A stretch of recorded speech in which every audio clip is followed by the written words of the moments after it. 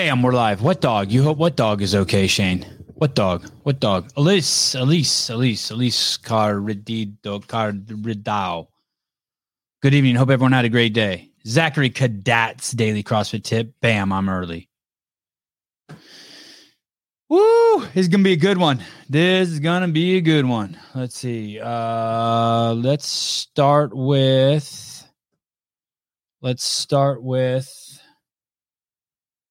start with this one right here. Ready and action. Join me now from Southern California, field reporter for the Daily Caller, Jorge Ventura. So joining me now for more, someone who covers the border for us, Jorge Ventura with the Daily Caller. You also live in Washington, D.C. Report from the border. These marijuana grows are either connected to Mexican cartels or high-level criminal organizations that also use human trafficking as they use workers to work these girls. Hey, what's up, guys? I am live from the Chaz zone here. What do we want? Justice. When do we want it? Now. Hey, everyone, we just crossed the Rio Grande into an island with a group of migrants. We actually almost got swept away with the migrants. This woman was left behind. And right now, we're still trying to get an exact timeline from Texas DPS. And right now, parents have more questions than answers on what happened on the 24th. Reporting on another night of riots in Kenosha, Wisconsin.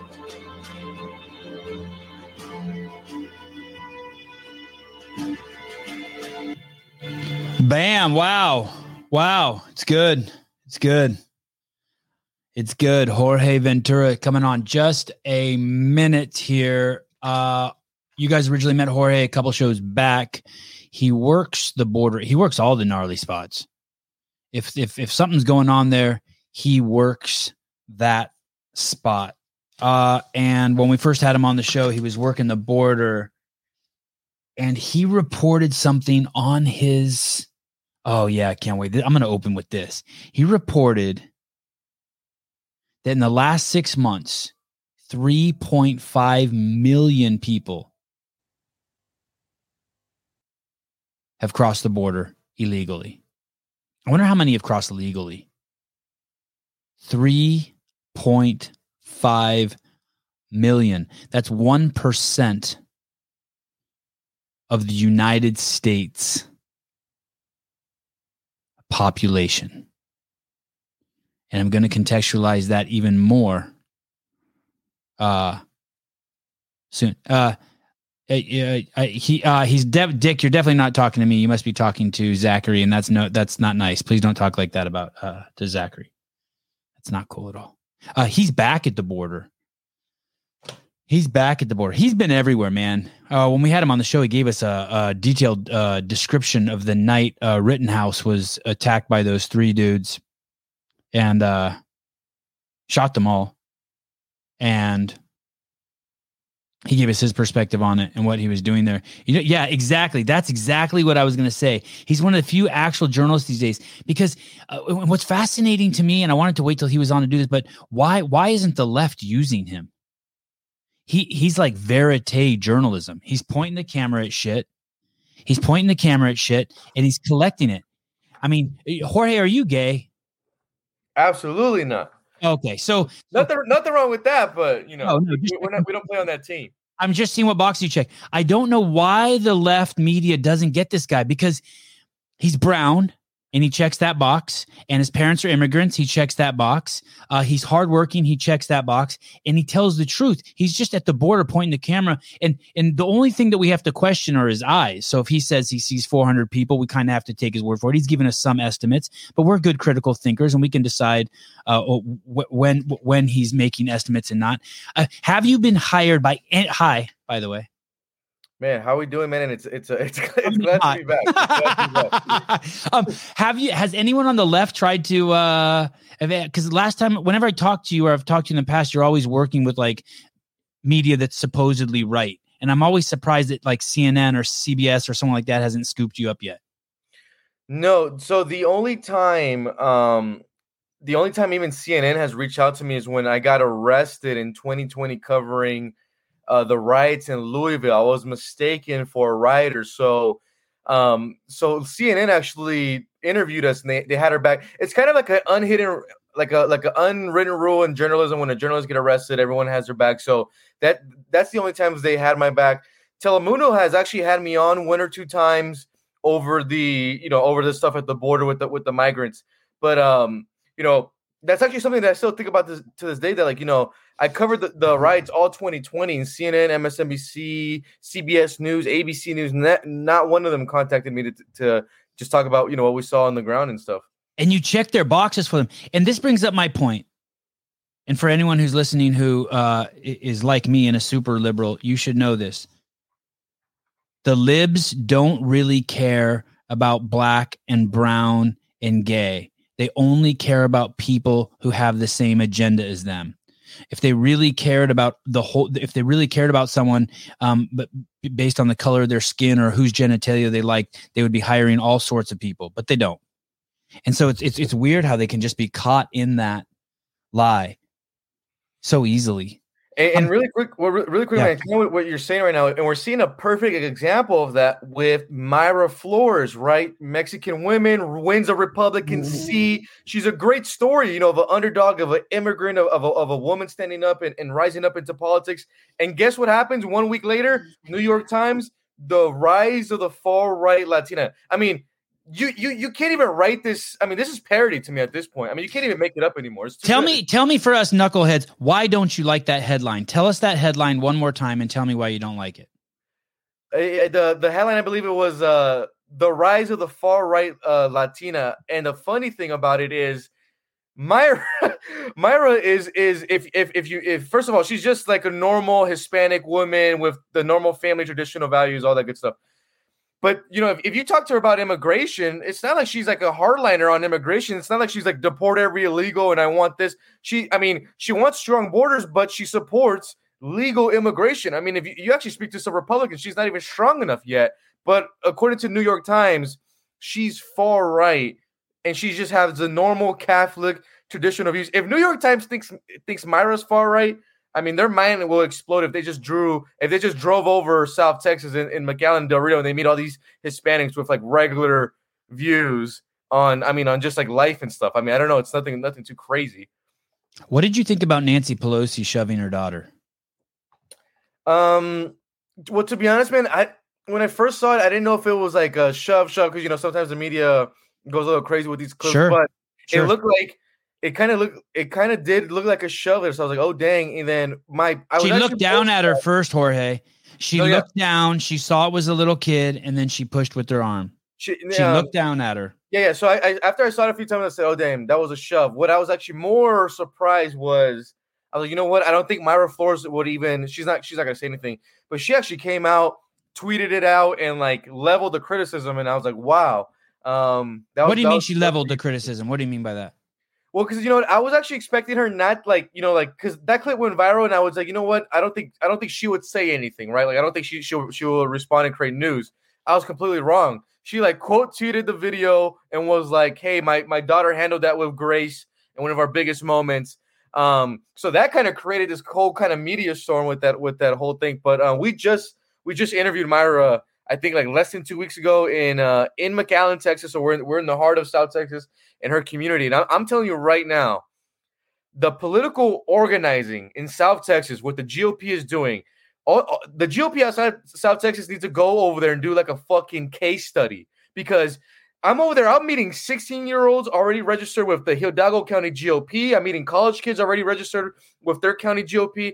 And it's all Hispanics. I mean, it's all Latinos. It's all majority Mexicans down there who are organizing, getting the votes, registering people. I mean, McAllen last year just voted in their very first Republican mayor.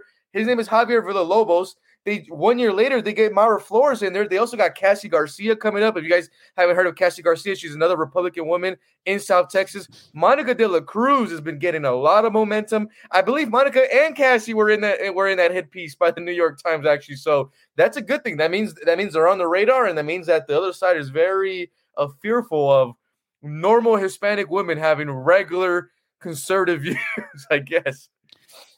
Oh, wow. And I'm looking at Cassie Garcia's Instagram account, Republican nominee for Congress, appointee to Donald J. Trump. South Texas. I am very, very fascinated on what's happening in South Texas with all these Hispanics all of a sudden leaving the Democratic Party. And I don't know, like I said, if I'm the GOP, I go down there and do a goddamn case study. It gives me hope. It gives me hope. This is going to sound crazy, but the white man's voice has been completely, if you want to go look at people's color, has been completely silenced in this country. The one white man that can still talk is, and I mean this, and I apologize to my commander in chief, is semi-retarded. His name is Joe Biden, and so it's going to take people from a wide variety of ethnicities now and races to step up. What do you think about this, Jorge? It took me 10 years. It took me my whole entire 40s to realize this. I'm not a God person, and I'm not a gun person at all. Don't like guns. Don't believe in God. I need those people. They're a utility to society. They serve an enormous function. I want to live in an all-Mormon neighborhood. I want to live in a neighborhood with all Christians. Right. I want to live with people who like guns, so that when they shut down our park over some bullshit like COVID, those guys can go down there and be like, hey, it's like, you know what I mean? Like there's some balance in power. I need those people. How come? Were you ever like that? Were you ever on the left? Did you ever have the disease that I had, where you were anti-gun and sort of? I used to be anti-God. Now I'm not. Now I'm pro-God. I used to be anti-gun. Now I'm like, yeah, motherfuckers. People need to have that shit. No, we're gonna end up like Australia. Australians are always telling me, like, why can't you see that it's killing kids? I do see that it's killing kids. We need balance. I already saw what happens when things get out of power. We can't risk it. No, I actually completely relate to you. I wasn't ever a big political guy when I was younger, but I was listening to like real gangster rap. I was like anti-family, kind of same thing, anti-God, anti-religion, just anything, right? All all that stuff. Yeah. And then as you obviously get older, you realize, look, you don't have to be crazy about God. You don't have to believe in God, but those people kind of hold this society, right? Because they actually have a moral code. You might have a moral code, but a lot of people who don't believe in God, you know, a lot of my friends, like, it's like 50-50, right? You meet folks that do, and other folks are like, you know what? I don't care. Like, I don't care if I have kids. I'm, you know, YOLO. We only live once. You can't have that. You got to have the, like you said, the balance. We need the guns. The thing about me is people outside of the U.S. don't understand the whole gun thing. And the reason why, and this always happens, is anytime there's a mass shooting, I get contacted by like 50 different journalists from like Ireland, England, New Zealand, and they're fascinated. They just don't get it. And it's like, if we didn't have guns, we would be like you guys. I mean, but when you say that, they get so defensive. They don't realize how like now people like are starting to DM me from the Netherlands and Denmark and stuff, and they're starting to realize, oh shit. Here's a great example that I gave someone today. The highest COVID rates in the history of this fucking whatever you want to call it are happening right now in Australia. How can that be? You spent the 2 years with the strictest rules.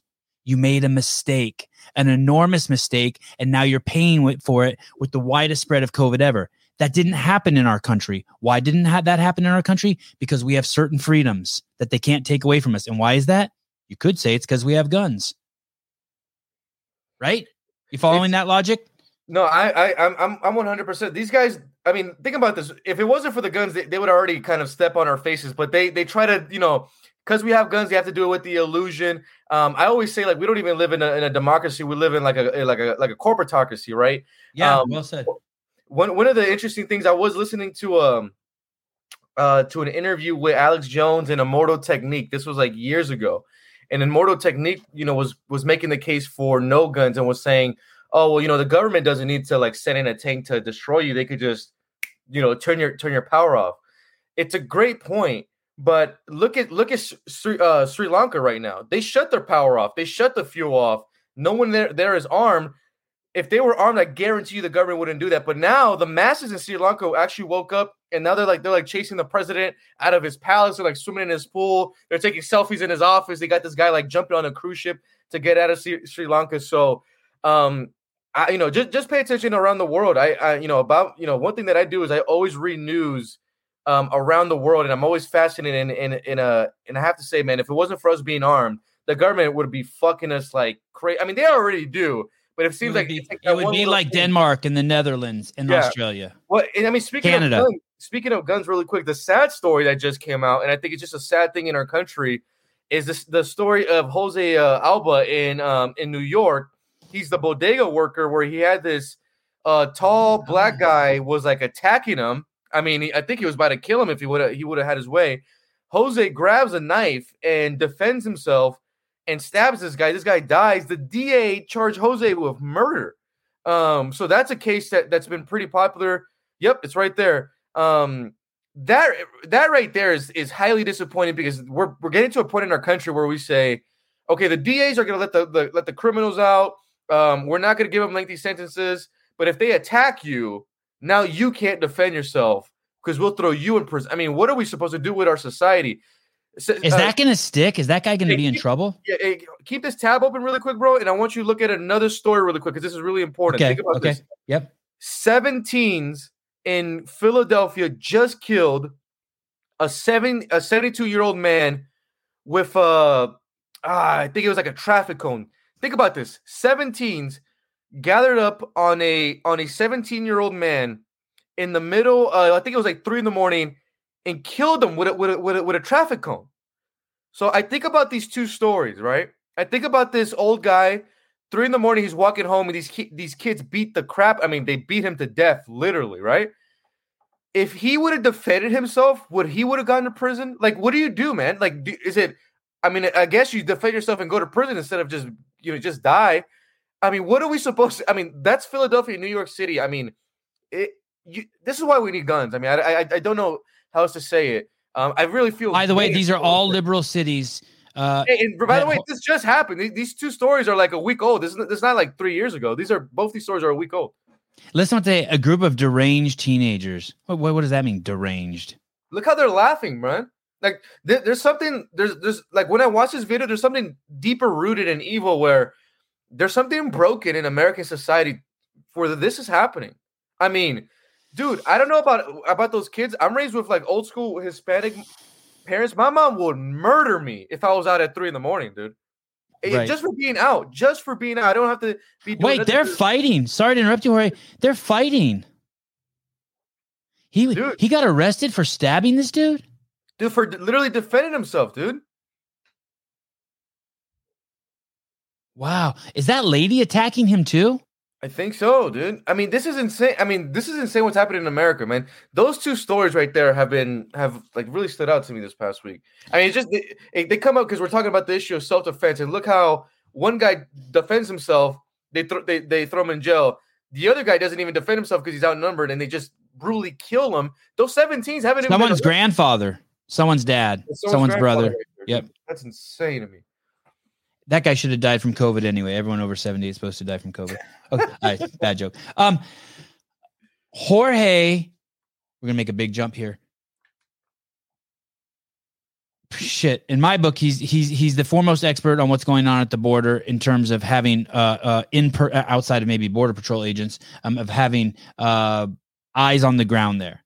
And he reported, and I want to check this number to make sure it's correct with you, that in the last 6 months, 3.5 million illegal immigrants have crossed the border from Mexico into the United States. Is that number accurate? The 3.5 million is the total of since Kamala and Joe Biden have been in office, which is an insane. The crazy thing about the 3.5 million is that's the migrants that border patrol agents encountered. They're thinking that we have another million. This is the scariest, the gotaways, because these people turn themselves in. The gotaways have already committed crimes in the U.S., are either drug smugglers, cartel members. Most of the gotaways are single men, so and they're in the country undetected. The other crazy stat, too, since Joe Biden, I think just this fiscal year, Border Patrol has encountered 50 men on the terrorist watch list. 50. I think they combined all the terrorists that they encountered on the border when Trump was in office, and I think it was like 3. I think it was something very, basically just one fiscal year Joe Biden is doing some insane stuff at the border. I want to show you some. Do you think that number is right then in the last 2 years? Do you think it's safe to say 4.5 million? Oh, absolutely. Okay, I want to show you something really crazy here, people. That 4.5 might even be conservative. That's a scary thing. Hey, well, let's do something crazy here. Let's say they only catch half the people, which I think is fair, but let's just say that and say we're crazy. So that would be 7 million people in the last 2 years have come in.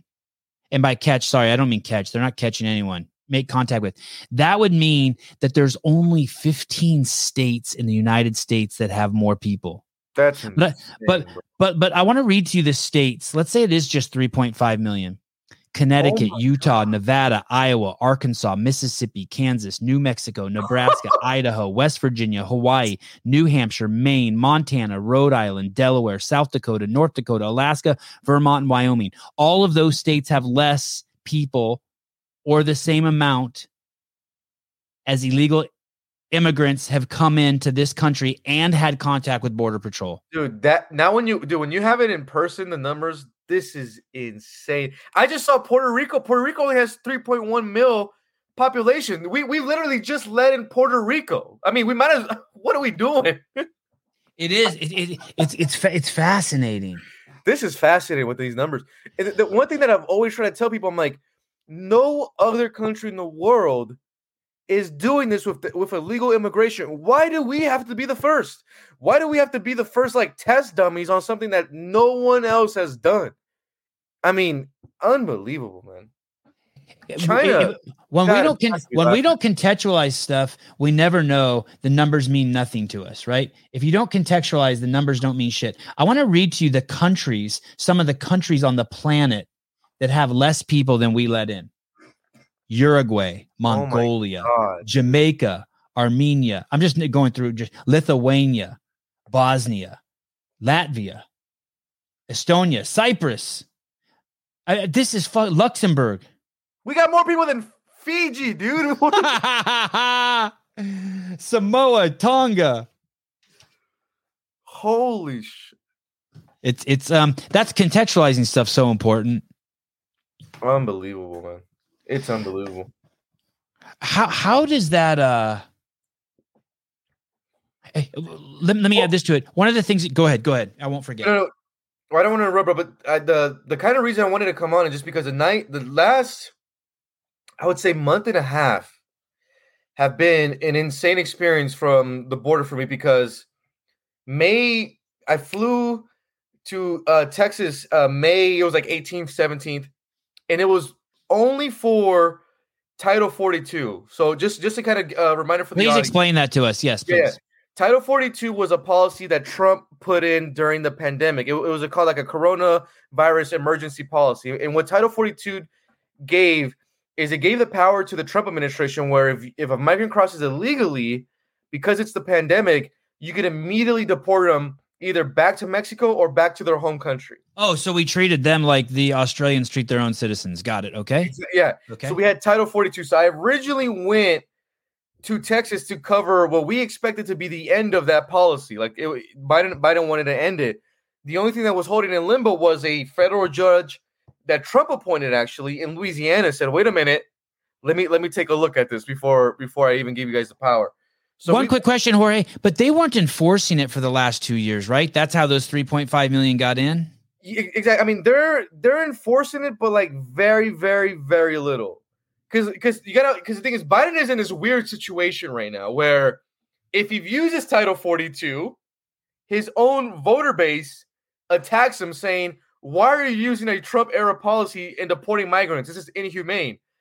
And then on the other side, the right just doesn't think he even uses it enough. So he'll never make the right happy. So he's in his weird spot with Title 42. So we go to Texas to cover what we presume is the end of that. During my time, I'm in like Mexico. We're like traveling with huge migrant groups in the water, like crossing illegally into Texas. Like we're following these groups. This is since May. This is when you went back in May. Exactly. And the reason why this is also important that I wanted to highlight is the reason why we spent so much time on the Mexican side this time is because Governor Greg Abbott of Texas, he made 4 agreements with 4 different Mexican state governors back in April.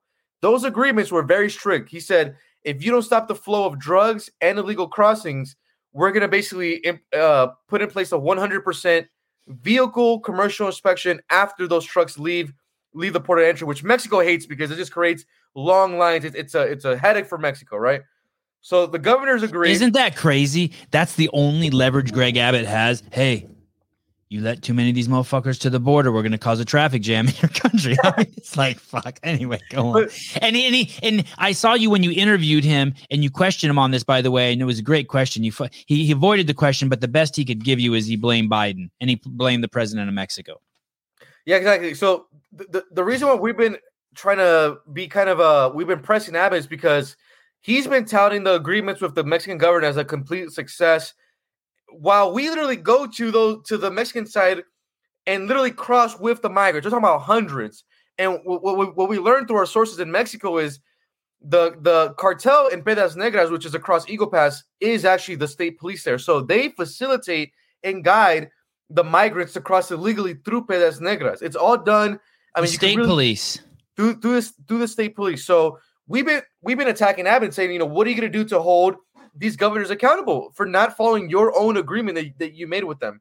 But that's a kind of another point in this kind of whole thing. I just want to mention real quick. Let me clarify this. Yeah. You're saying that as they approach the border, let's just make up an arbitrary number, 50 miles away, as they enter this state of Mexico that's called Piedras Negras.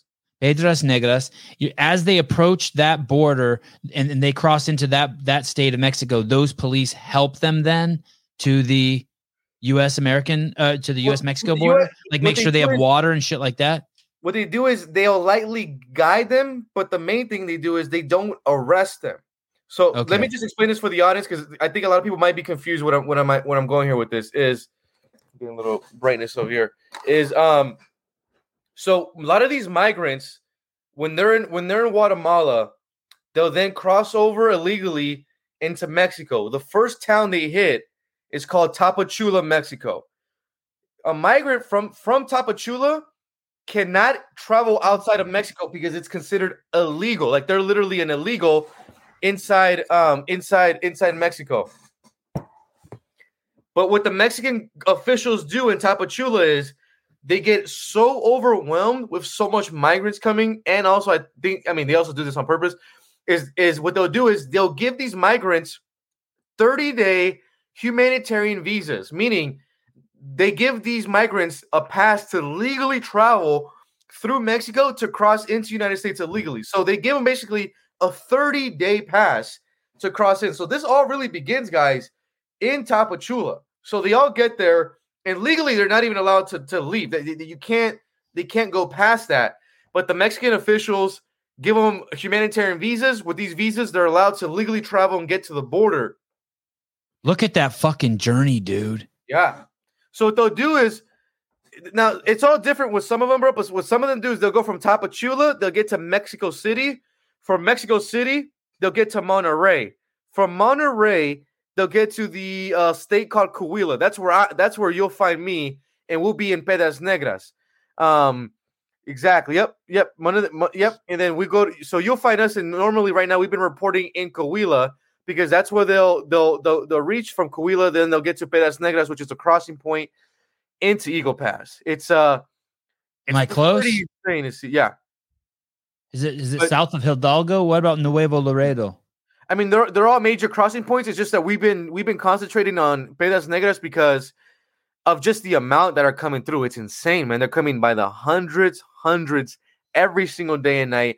Mexican officials are letting them pass through. Basically, man, with the agreement with Abbott, when those migrants even get to Coahuila, they can't even enter the state of Coahuila, but they somehow magically always find a way, right? I mean, the Mexican officials are not arresting them, obviously, or they're not they're not stopping them fully. They're letting them into Coahuila, and then from there they'll make it into Piedras Negras. So, Jorge, have you thought about going down there to the Guatemala border and doing a documentary where you travel, do the whole fucking trip with them and see what? Yeah. We're in talks right now.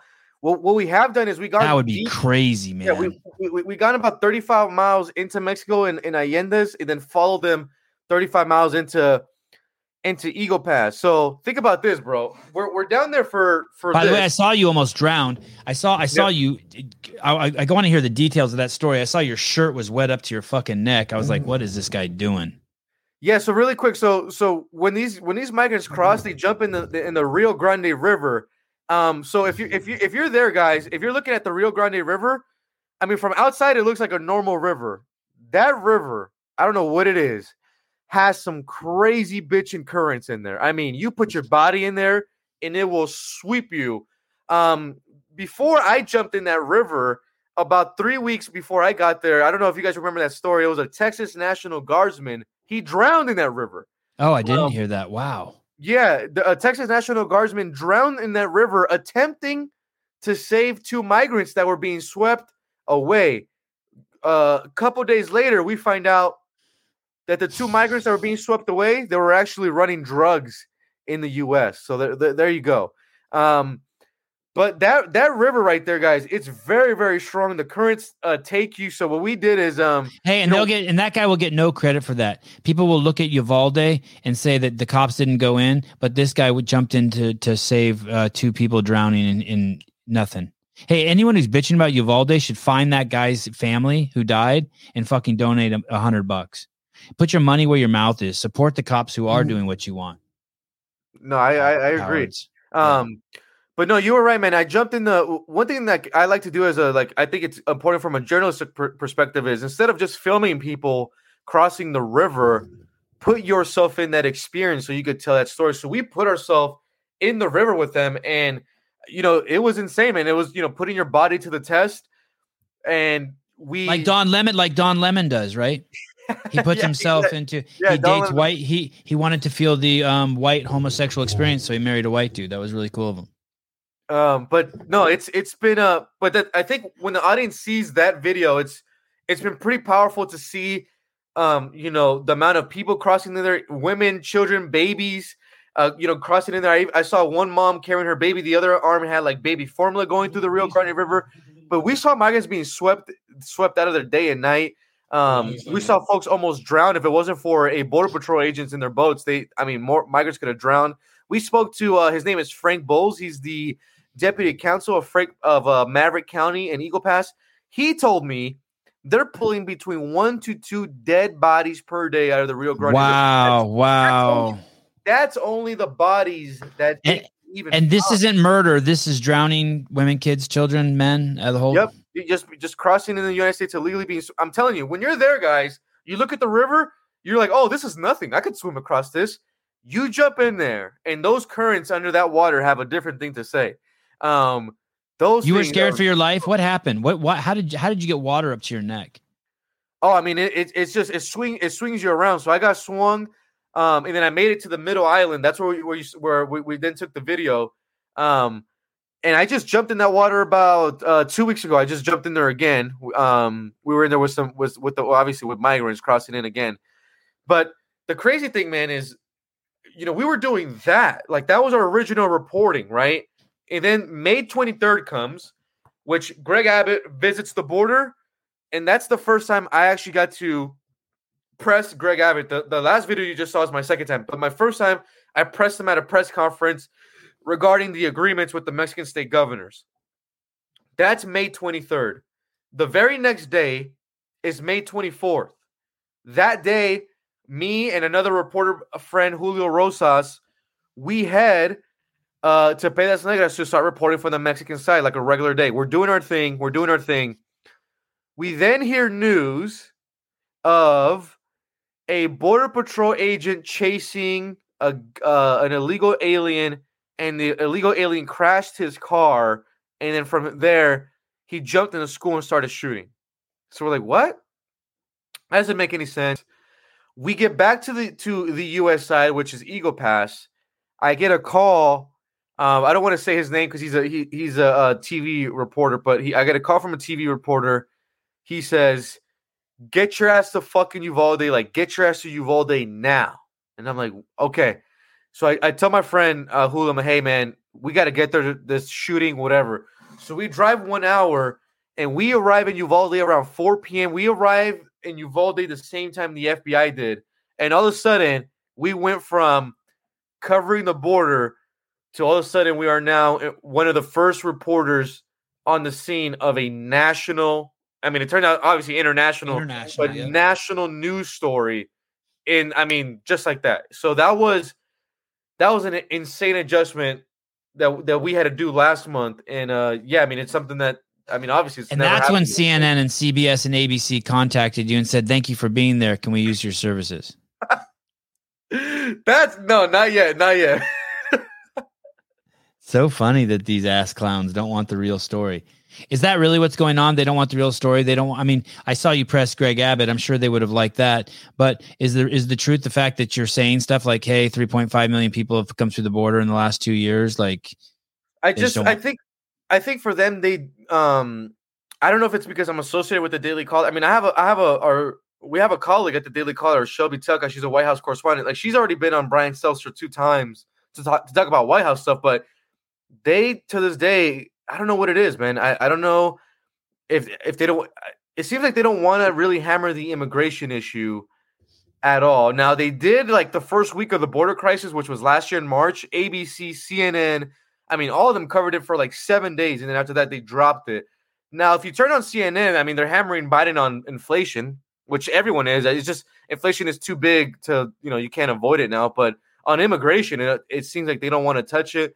You would have thought that they would have hammered him after the 53 migrants were found dead in the truck in San Antonio. But even after that, they've taken it easy on this guy. I gotta send you this article, bro, because it's hilarious. But the New York Times just put out an article today that they're basically saying that Biden is just way too old. They're saying that his aides are basically Biden doesn't work on the weekends. He doesn't work on the weeknights. His aides worry. Everyone's turned on him. Everyone has turned on him. So, but the only thing is they don't hammer the immigration one. Like, they'll do the inflation, they'll do economy. CNN, like Jake Tapper, hammered them after the Afghanistan pullout. A lot of them did after the Afghanistan pullout. But the immigration one is like, I don't know what it is, but they won't touch it. This is what scares me. Not scares me, sets off a red light bulb. And this is what anyone who wants the current government out should be definitely watch this. We don't want Biden out. Let's let him. We want him to run again. Please run again. And here's why. Look at this. We've known this. This is Lexit. You know this website, right? This Instagram account, right? These are Mexicans who are leaving the Democratic Party. That's what Lexit means. Is that correct? Am I representing that correctly? Yep. The Latino exit from the Democrat Party. We're the largest conservative Latino movement in America. But I feel like they're being played because they post this, and we've known this for years. And here it is, and it's Hunter Biden arguing with a prostitute. Sorry, one of my Mexican friends. It's Hunter Biden arguing with a prostitute about the weight of his crack. And it's like, hey man, these videos of him and smoking crack and with prostitutes and fucking his brother's wife and all that should have been around forever. But now these guys are showing it. And I feel like for all we know, the Democratic Party is sending that stuff to people, right? To help push Biden out now, right? Because they know that they have a horse that can't win the race. Do you ever feel like that? Like we're being played?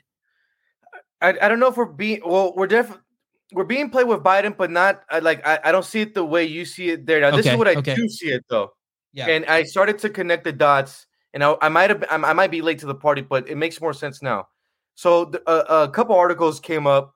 I don't know if you could even find them. That would be interesting if you can. There's one by The Hill, and it's Democrats frustrated over powerlessness Biden, something along those words. You should pop up. It's The Hill. It says Democrats are frustrated over Biden powerlessness, right? So you have that one. It's an article basically saying how Democrats are now frustrated with Biden because he has beautiful. There it is. Yep. Frustrated Democrats express alarm over Biden's powerlessness. So this article just came out by The Hill on the 6th of July, and it's basically Democrats speaking with each other saying, hey, so we have inflation, we have all these issues, and, just to top it off, we just lost Roe v. Wade, and our president is doing nothing.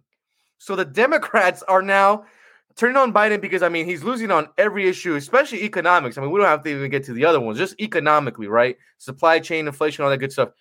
But now you have Democrats turning on Biden because he's not protecting Roe v. Wade. So I see that. I go, this is interesting. And if you could pull this up too, bro, this one I think we'll find pretty easy is Gavin Newsom spends $100,000 in Florida as an ad saying, hey, Floridians, come to California, blah, blah, blah. It's freedom, Roe v. Wade, whatever. You can get an abortion, whatever you want, whatever. So I look at these two. They're not related. I don't want people to think they're related. They're not related. But to me, it's fascinating because I look at these two and I go, wait a minute. Now it's happening. Now the Democrats are going to do is they're going to convince Biden or somehow to not run. They see the writing on the wall. They see the L. They see the repeat of Trump.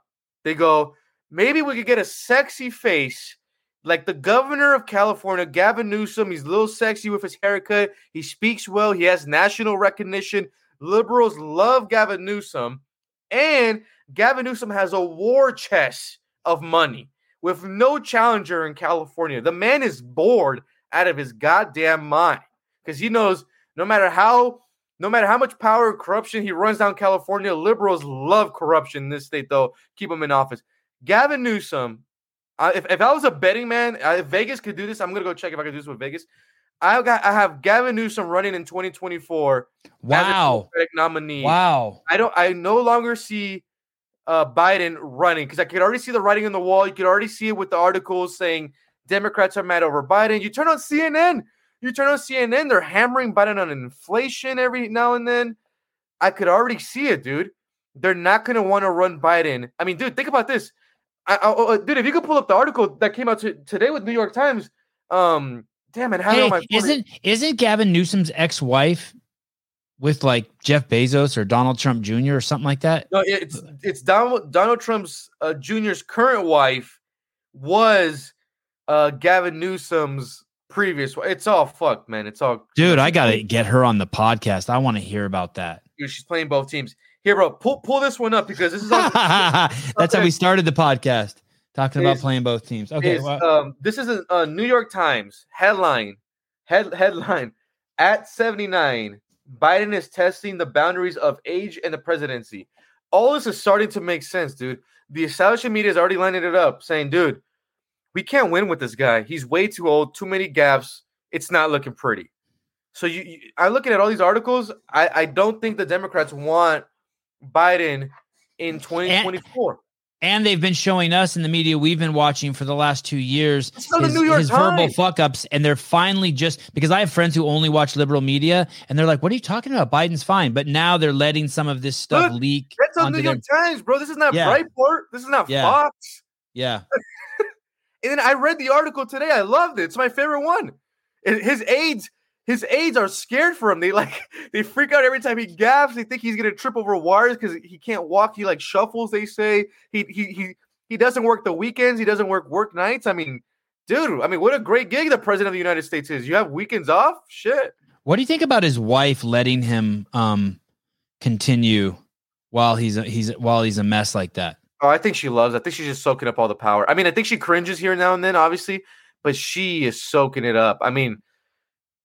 Am I crazy here to think this guy's not going to be the guy for them? No. You're 100% right. They got to get him out. They have no chance. They have no chance. I want to go back. I want to ask you something about the border in terms of a political topic. Is the border our most dangerous? Like people are worried about Roe versus Wade, guns, the pandemic, the economy. Where would you rank this thing that's happening at the border? Because there's something you reported that really, really stood out at me. You said, I've never seen so many men crossing the border. There's nothing more dangerous to me in a society than men who are 16 to 35 who don't have something to do. Those idle hands, and we see it in all the liberal cities and all the ghettos. We saw those idle hands kill a man in the beginning of the show here, right? Exactly. We saw them kill that old man. Those are young men and women with idle hands.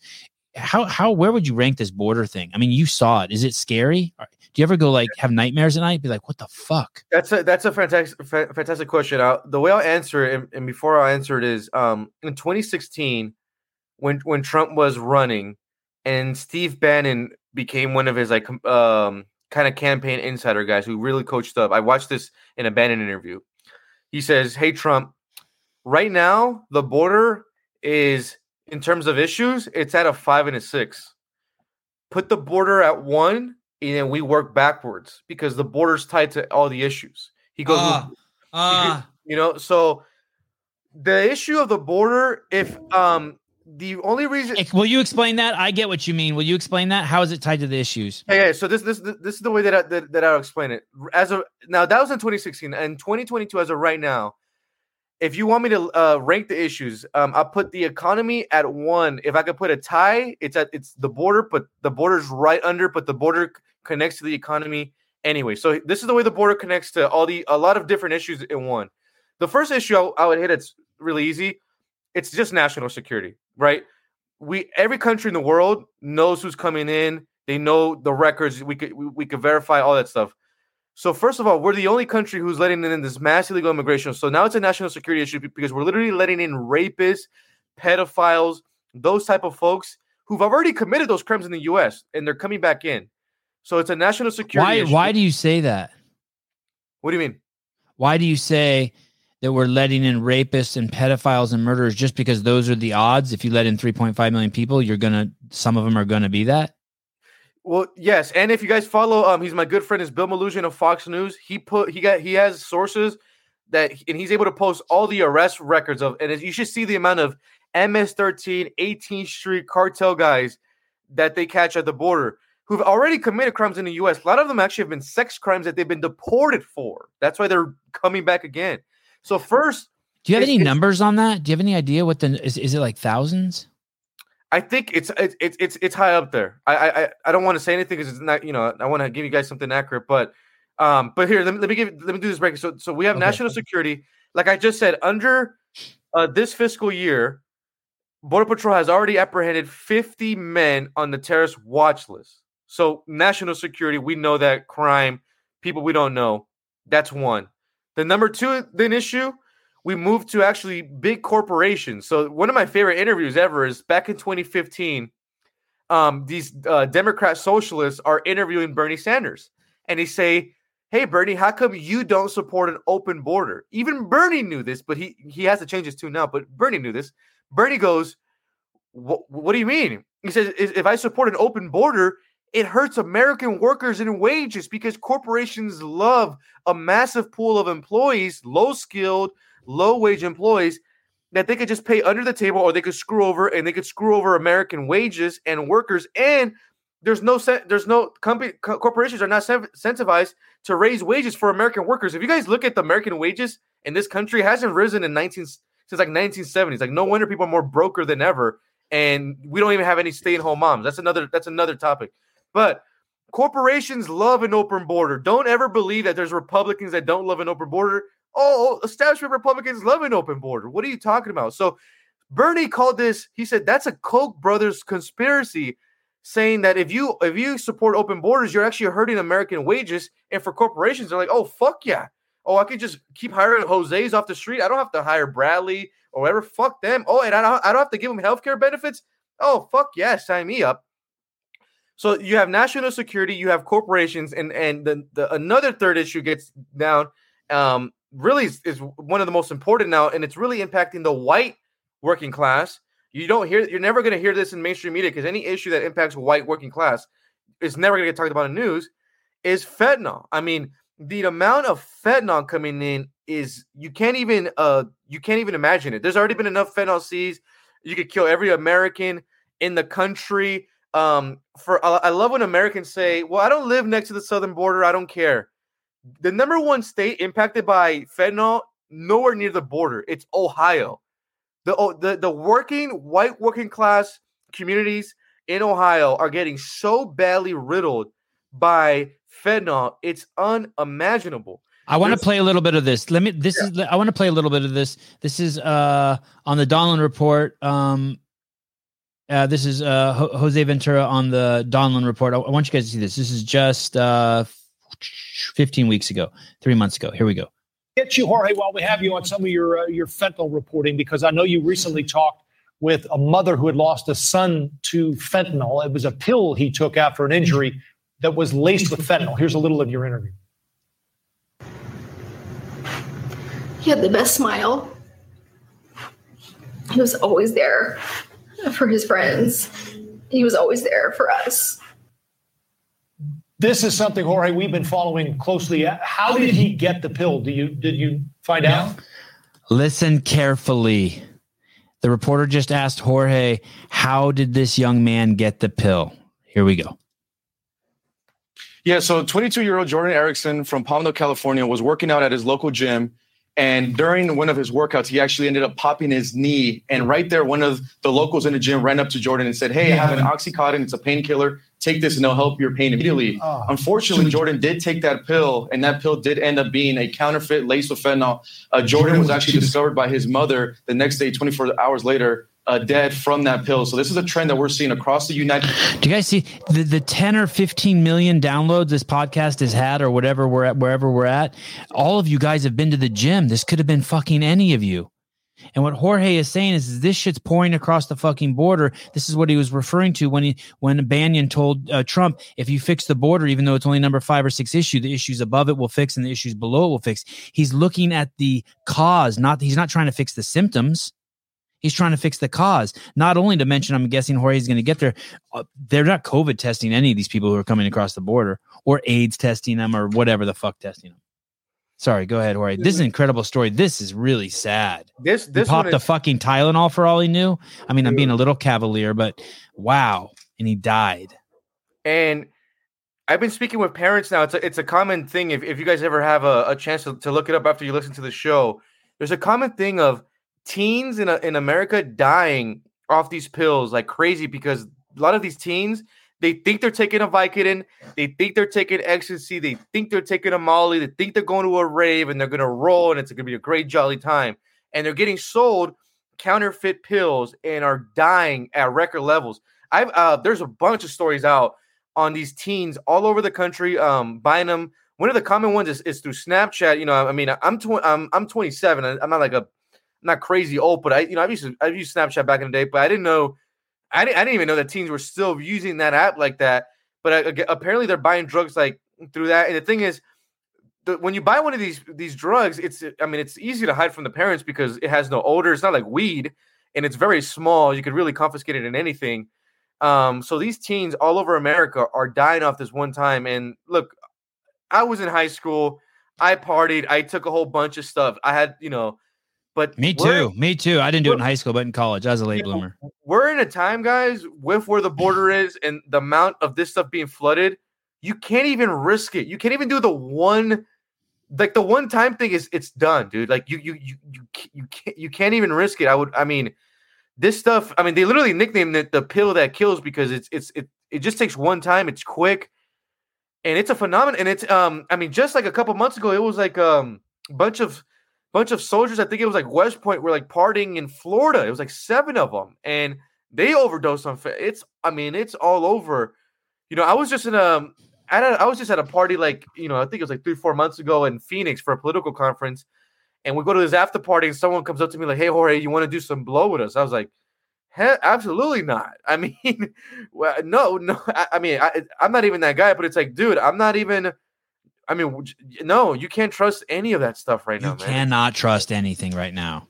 Hey, what an excuse not to do it. I did a little math, by the way, just now, and I want to give you guys, these are just really rough numbers, but let's say 4 million people came across the border and 2 million of them were male. According to what I looked up on Google, 1% to 5% of all males that you see are pedophiles. So let's say that's true. Let's say, bear with me here. It's rough math. That means that 2,000 to 10,000 pedophiles cross the border. And that means that every state in the country gets 50 to 200 pedophiles. That's like low estimate, like just fucking diner napkin math.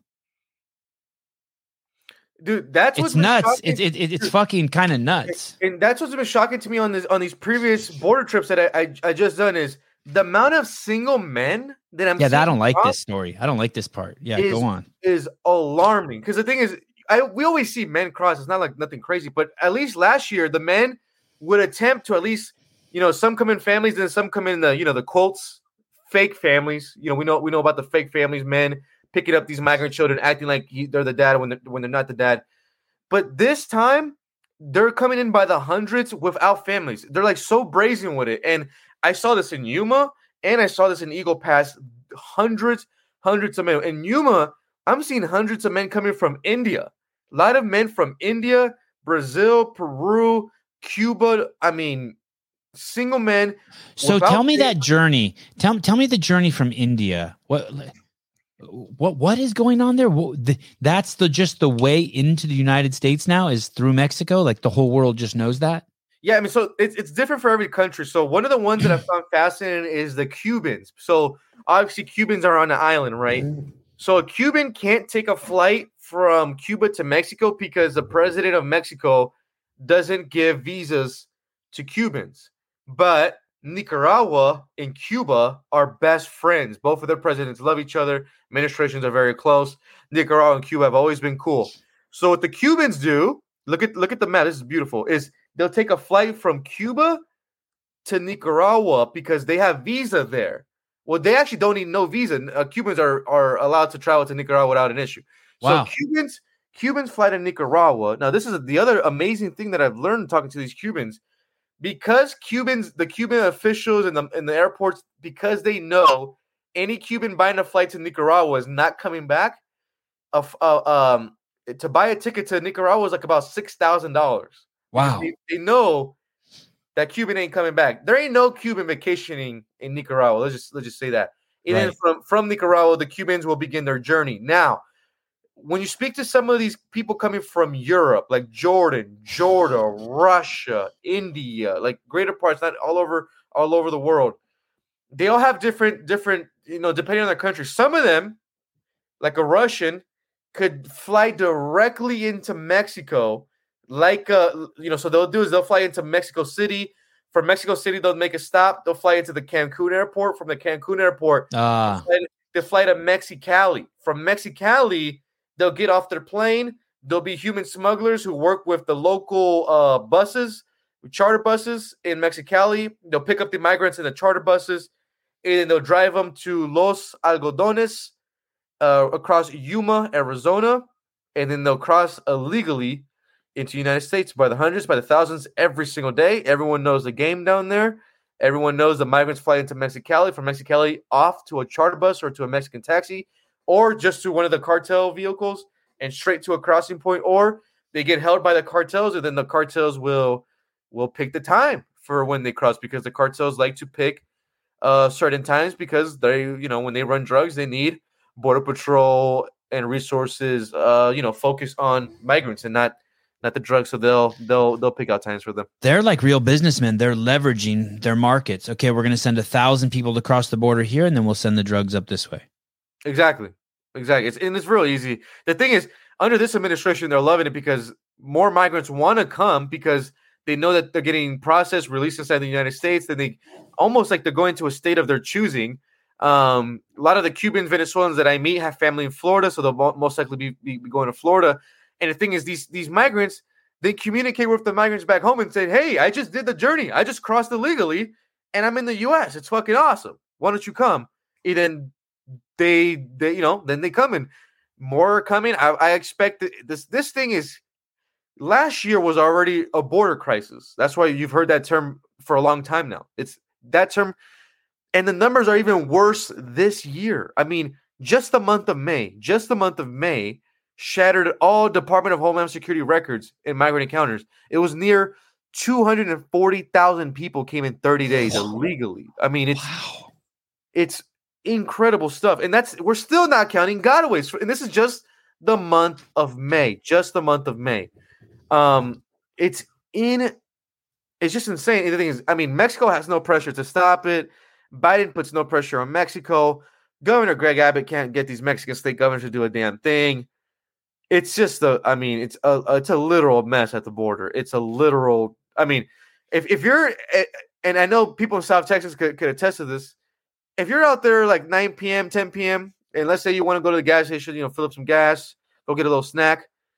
There's a chance you go to that gas station and there's migrants dropped off at the gas station waiting for a bus ticket to San Antonio because they've got a ticket to fly out of the airport. They get dropped off in public now. I mean, It's a different world. I want to ask you about that. So you're telling me there's people coming across the border? Oh, really quick, 3.5 million. So to give you an idea of how many people that is, in the state of Texas, in 2019, there were 97,000 properties that didn't have someone living in them.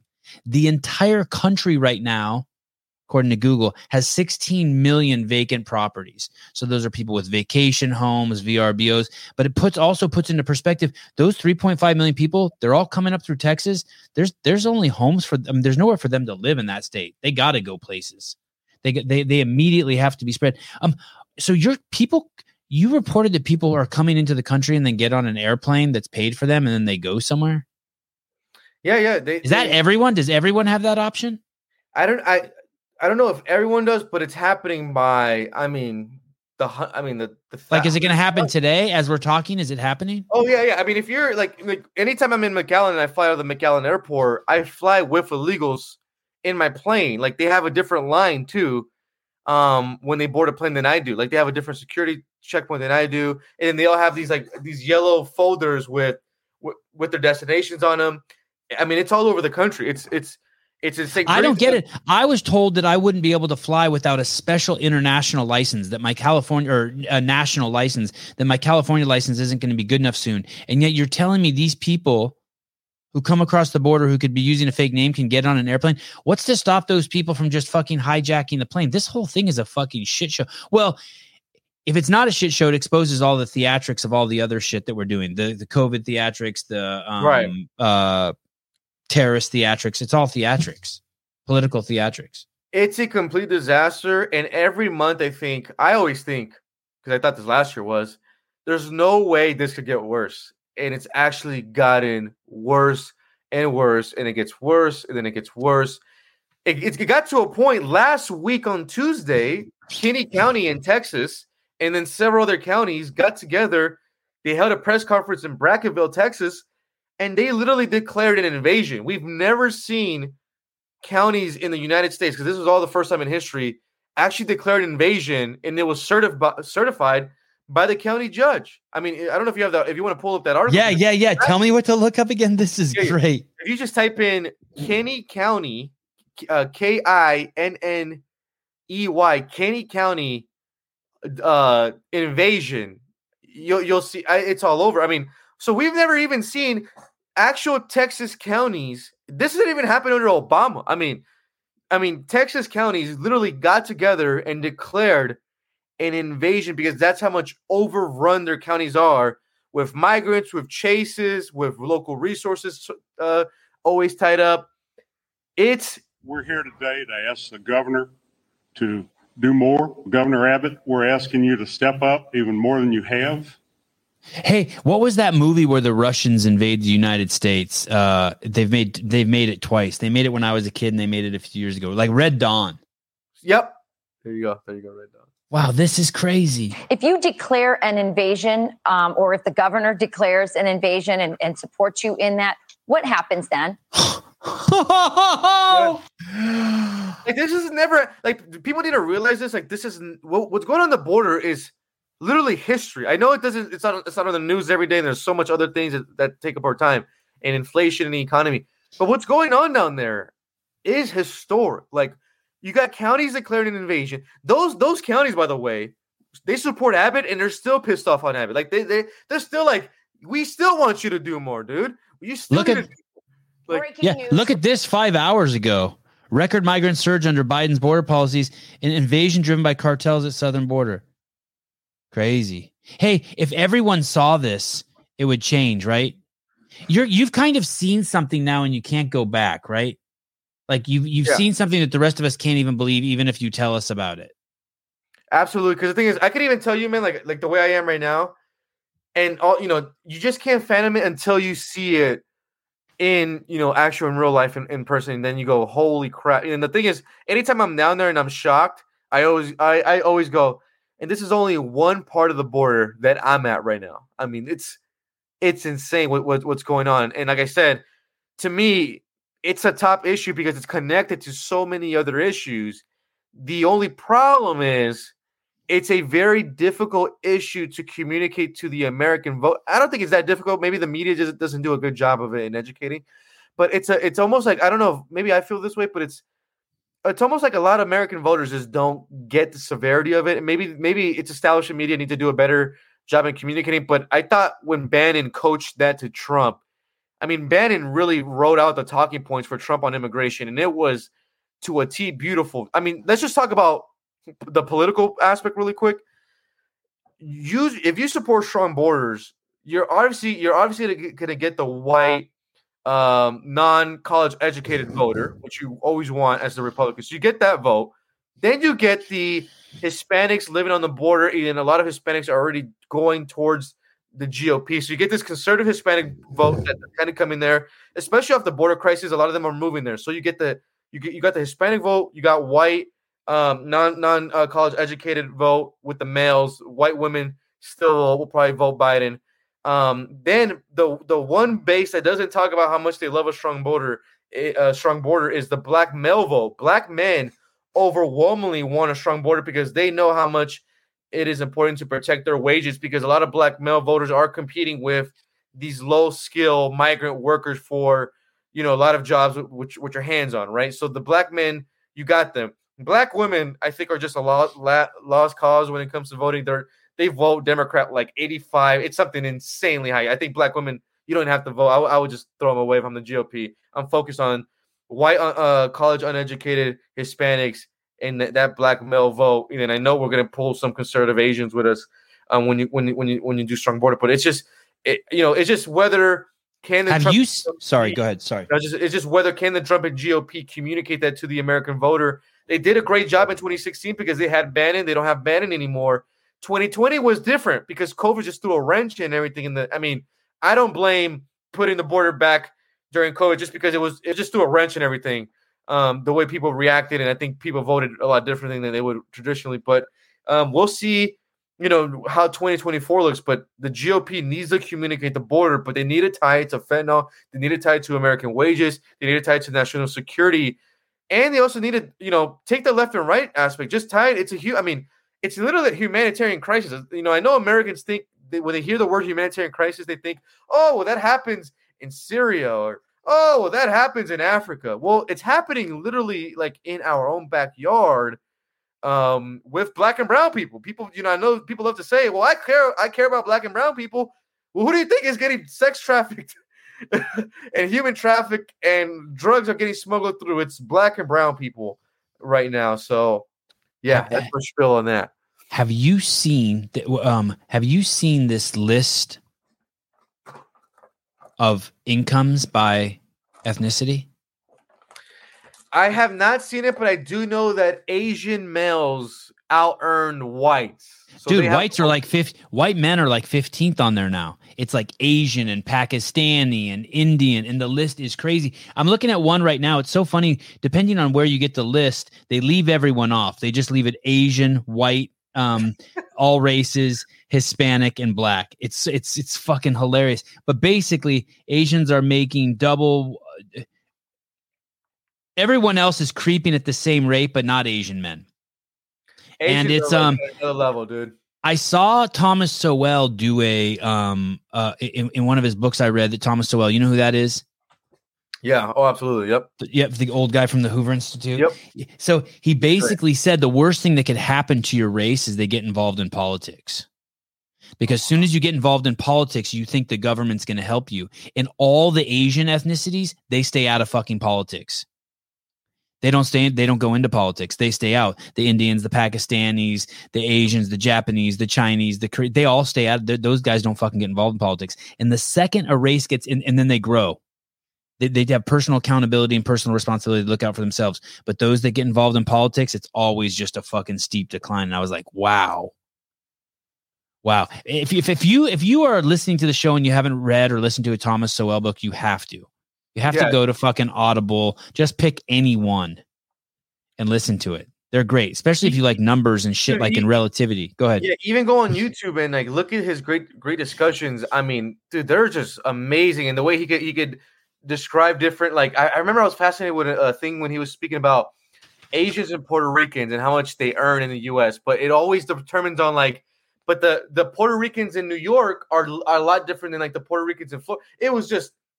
Yeah, you know what I read about the Puerto Ricans? He said the average Jew in the United States makes twice as much as the average Puerto Rican.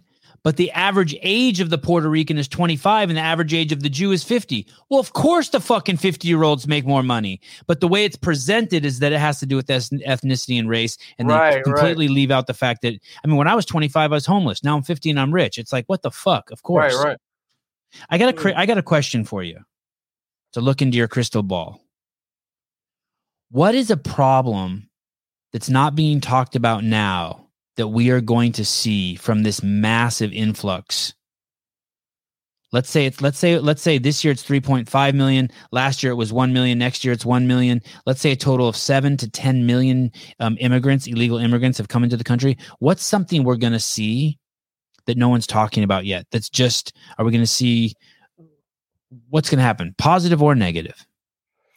I think one of the thing with this amount of illegal immigration is I think we're seeing it. We're seeing kind of our culture in America is being kind of broken up, and what it means to be like an American is like it's like losing its value. Like when you see like a really. But don't the immigrants help that? Isn't it the douchebags who've been here for 5 generations are the ones who are fucking that up, taking shit for granted? No, I'm not saying that the immigrants that are coming.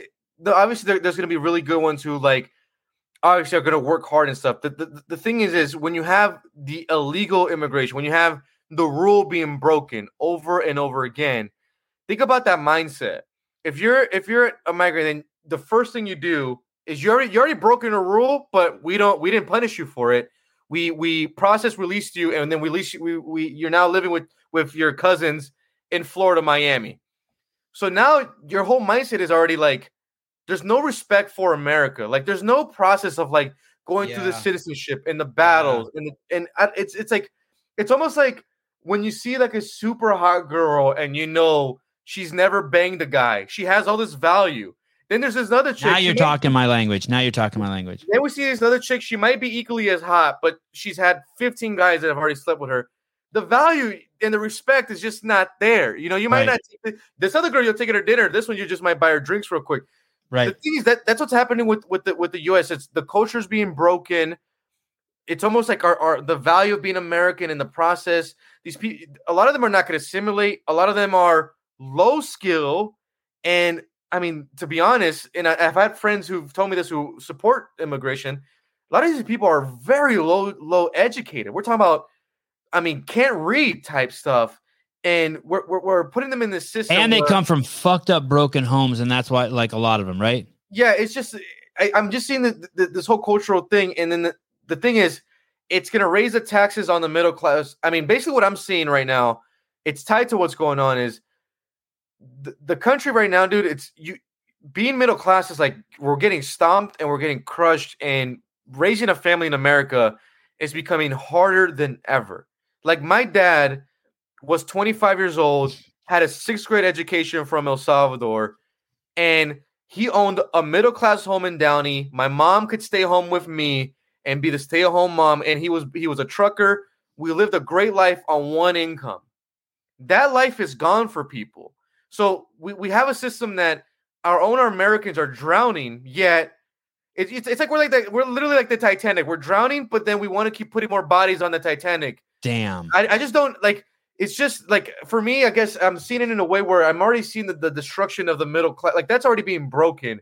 Like I'm 27 years old and I am nowhere near close owning a home in the state of California. I mean, my dad was 25 on a 6th grade education, and I mean, he owned a home. I am 27 and I'm like, I'm million light years away from even owning a home. And you're working your ass off and you're successful and you still can't buy a home. Exactly. That's what I'm saying. So it's like, I just don't get how bringing on these other people, nothing that I have nothing against it. I do support legal immigration. We need a system. I just don't see how we bring in all these people and we expect this thing's going to magically work. And in the case, so you're saying that people, one of the things we're going to see is just a whole cultural shift of people not appreciate. If we think it's bad now that people don't appreciate being American, it's going to get even worse. Exactly. And look, and I don't want to be all messed up and stuff, but like a lot of the Afghan people that came, during the whole Afghanistan pullout, and a lot of them are coming through the southern border. I met them. They don't look at women the way we look at women. They treat women like literally like when liberal white girls are in America go, we're second-class citizens here. I'm like, you don't know shit. These Afghan men that are coming literally treat women as second-class citizens. And for them, it's not weird culturally. It might be weird for us, but for them, it's not. To marry a 14-year-old female. It's not weird for them. We're letting those people in our country for that. Dude, if you were at a bar and your friend was like, dude, I just married a 14-year-old chick, you'd be like, dude, you're a fucking freak. You're a pedophile. You're a pedophile and a rapist. Yeah, you probably bash his head in right there, right? But for them, it's not. Call the cops for sure. I just don't know how this works. And I highly encourage the audience, Google Sweden and the Somalis that they're letting in by the thousands. And look at how much their Sweden women are getting raped. They're getting sexually assaulted because Somali, and it's not even just also Somalis, a lot of them from Middle East, they don't look at women the same. And a country like Sweden is one of the more like gender-neutral countries in the world, probably more than us. And then they're letting in all these men who don't look at women like they look at women like property. Like I just don't see how this works. And then one thing I keep saying is, you know what the case study is? The case study is no one else has fucking done it because they know it's a disaster. Like anytime I post my videos of my reporting, I always get these comments from these based Japanese guys, and they're tweeting in Japan, so I always have to do the Google Translate, and they're always making fun of us. They're going, look at the richest country in the world, can't even protect their national security. And they want to tell us what to do. The America wants to tell Japan what to do. And these fools are getting their fucking front door just ran through every day. I mean, Japan is a hardline on immigration. They're laughing at. I mean, if that's what Japan is saying, I can only imagine what China and everyone else thinks of us. Would the wall help? Or would they just go tunnel under and it would just create other problems? Or would the wall help? What I hear from Border Patrol is the wall help. Now, one thing that what I hear from Border Patrol is like, look, Jorge, if we put up the wall, does it solve immigration? No. He says, but we need the wall because it deters the families from coming in. And what they keep telling me is it just buys us time. Like we need time to get to the point and like do the apprehension because they could see everything from the cameras. It's just that Border Patrol is so busy. How would they get in if there was a wall? Well, if we had like a legit wall, they would not. You would only be, in a common sense where the only way you could get in is legally through a port of entry, which we want. So would you turn more criminal activity? Well, I don't know if more, but you would only get through by paying people off if we built a wall. You'd have to pay someone. You couldn't just cross on your own. Exactly. But with a wall, you would make even that harder. So as long as it just complicates the process, I heard from Border Patrol and buys them time. That's what they would like. We showed you which states have fewer people than the number of illegal immigrants that have come into the country. We showed you which countries around the world have less people or the same amount of people as illegal immigrants that have come into this country. And I want to show you one more thing. So how many people come in legally? The body of law governing U.S. immigration policy is called the Immigration and Nationality Act. The Immigration and Nationality Act allows the United States to grant to 675,000 permanent immigrant visas a year. Why the fuck would you vie for one of those? I mean, that's still when you can just cross. People. What? I know. It's a shit ton. I agree. It's a third of 1%. It's massive.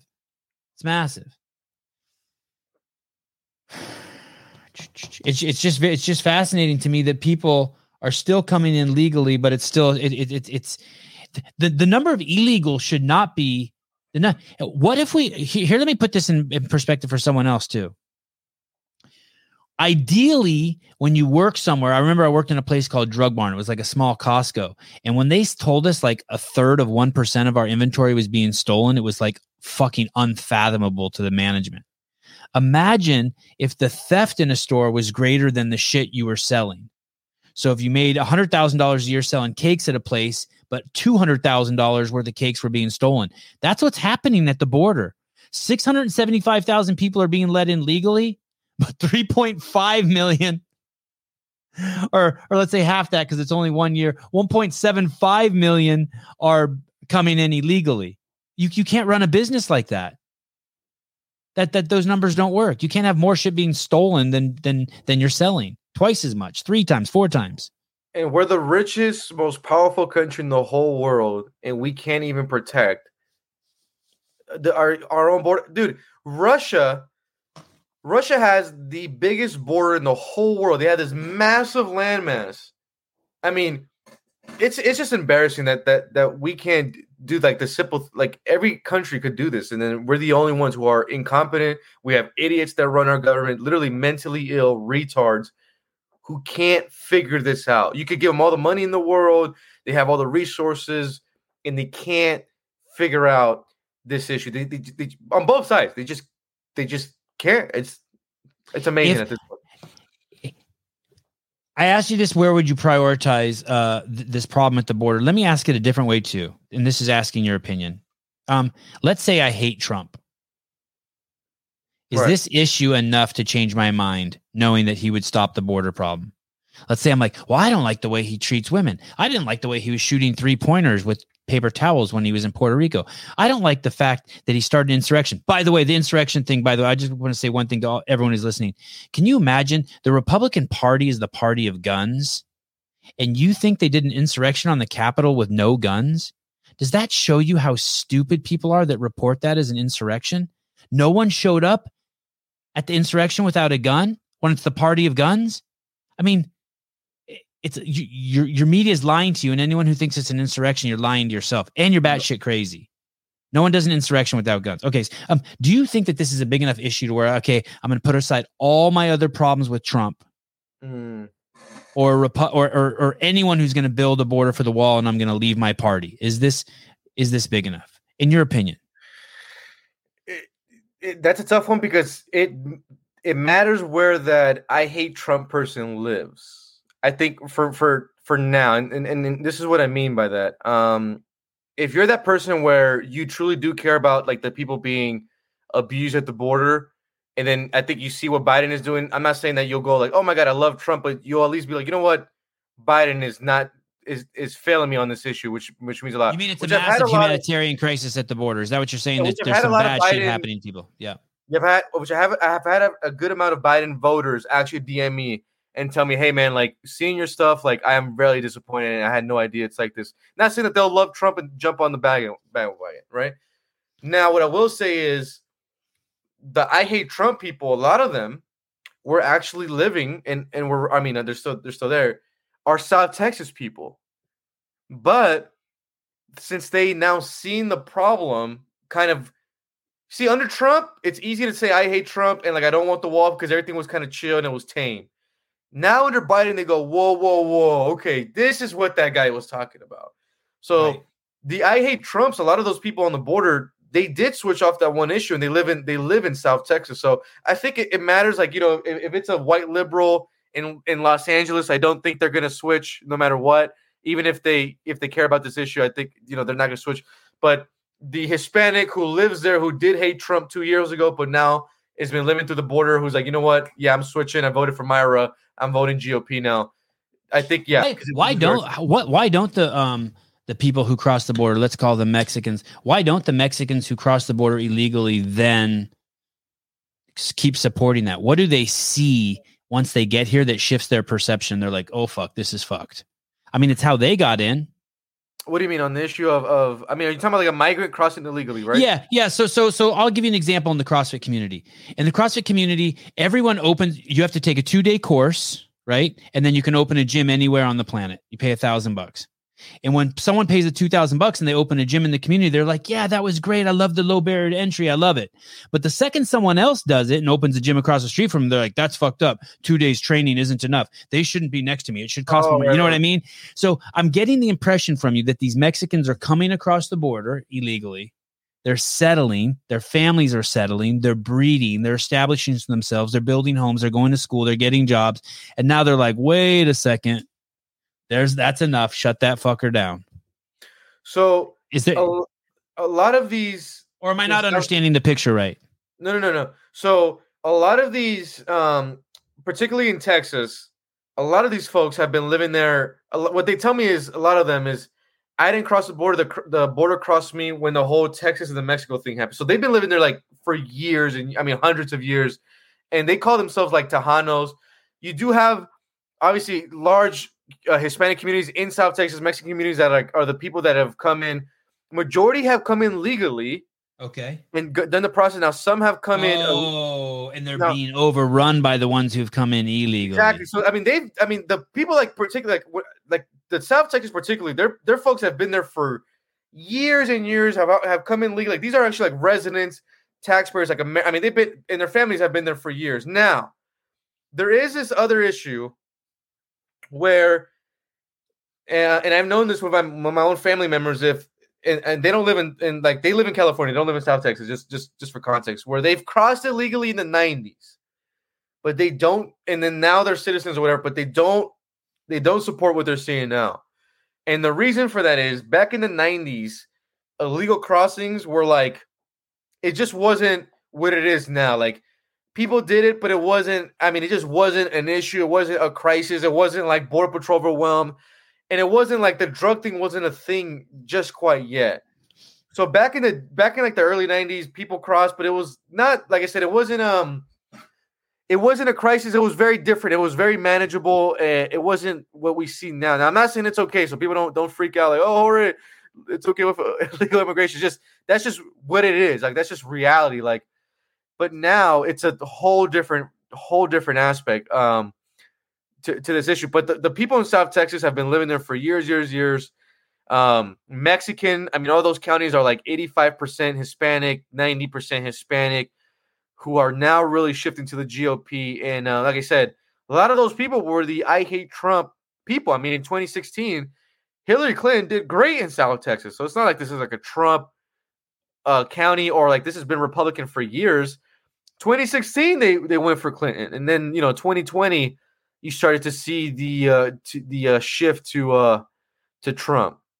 I'm trying to look to see how many Mexicans or how many people crossed the border in 1990. Oh, that would be a great stat to put up.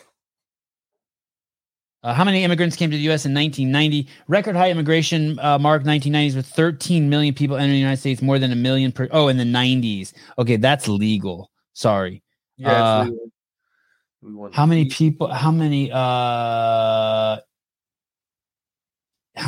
illegal migrants? Illegal immigration data analysis. Let's see if this gives it to me. Just to see how many immigrants came to the U.S. What was the estimated unauthorized immigrant? Really quick, Katie has a question here. She says, "Does Jorge know why there's not a lot of immigration via New Mexico border?" Great question, Katie. The reason is because of how bad the desert terrain is in that New Mexico kind of crossing point. I mean, that whole terrain is just too brutal. So you won't see like the family units and stuff like that. Now you will see illegal crossings, but it's like 1 or 2 people, 3 people. It's not a lot. I mean, you won't even see that. It's just so brutal, the terrain. Now, what you will see in New Mexico is the drug runners, cartels, those type of individuals run through New Mexico, the desert. A lot of these guys are wearing camouflage. They're also wearing they'll put like grass on their feet so it doesn't leave any tracks, stuff like that. So in New Mexico and Arizona, a lot of Arizona. Now, Arizona gets hit by the drug runners and the family units, but New Mexico, you won't see the family units. You'll see mostly drug runners, single males, guys who already committed crimes. They like to run through those deserts in New Mexico and also in Arizona as well. Like Douglas, Arizona gets hit a lot by those drug runners, gotaways, single males. But yeah, it's just that desert terrain is really, really rough. It's just, I mean, it's like 110 out there, and it's just all desert. I mean, it's all desert, which you're not, you don't see that in Texas. That's why you see the majority family units in the state of Texas. Jorge, my bladder's about to pop. Is there anything you'd like to finish with? And I appreciate your 90 minutes before I wet my pants. Yes, sir. Follow me on Instagram, Jorge Ventura TV on Instagram. Twitter is Jorge Ventura Media. Follow me, guys, for all the breaking news. I am taking off to the border once again in a day or two. I I really encourage the audience, if you guys like what I do, or if you guys look at some of the content, please click the link in my bio on my Instagram and please support me any way we can. I mean, all the money that is donated literally just goes back to us being in shitty hotels at the border with 3 guys, 4 dudes, grinding it out every single day on the front lines, going between there and Mexico and eating Whataburger. So help us out if you guys can. Like I said, we go back to Arizona in a day or two. We'll be back in the Yuma section, and we might be back in the Eagle Pass section, working more in the Mexican side. But thank you to everyone who listened. I always love doing this one, man. It's super fun. Thank you. We love having you, man. I'm so stoked to be in touch with you again. So great. All right, guys, thank you very much. Like we said at the beginning of the podcast, someone made in the comment, Jorge Ventura is one of the good guys, and I'll see you guys tomorrow. Tomorrow we have Jalen Turner. If you guys don't know who he is, he's on a fight win streak, UFC 155-pound weight class. He is a stud.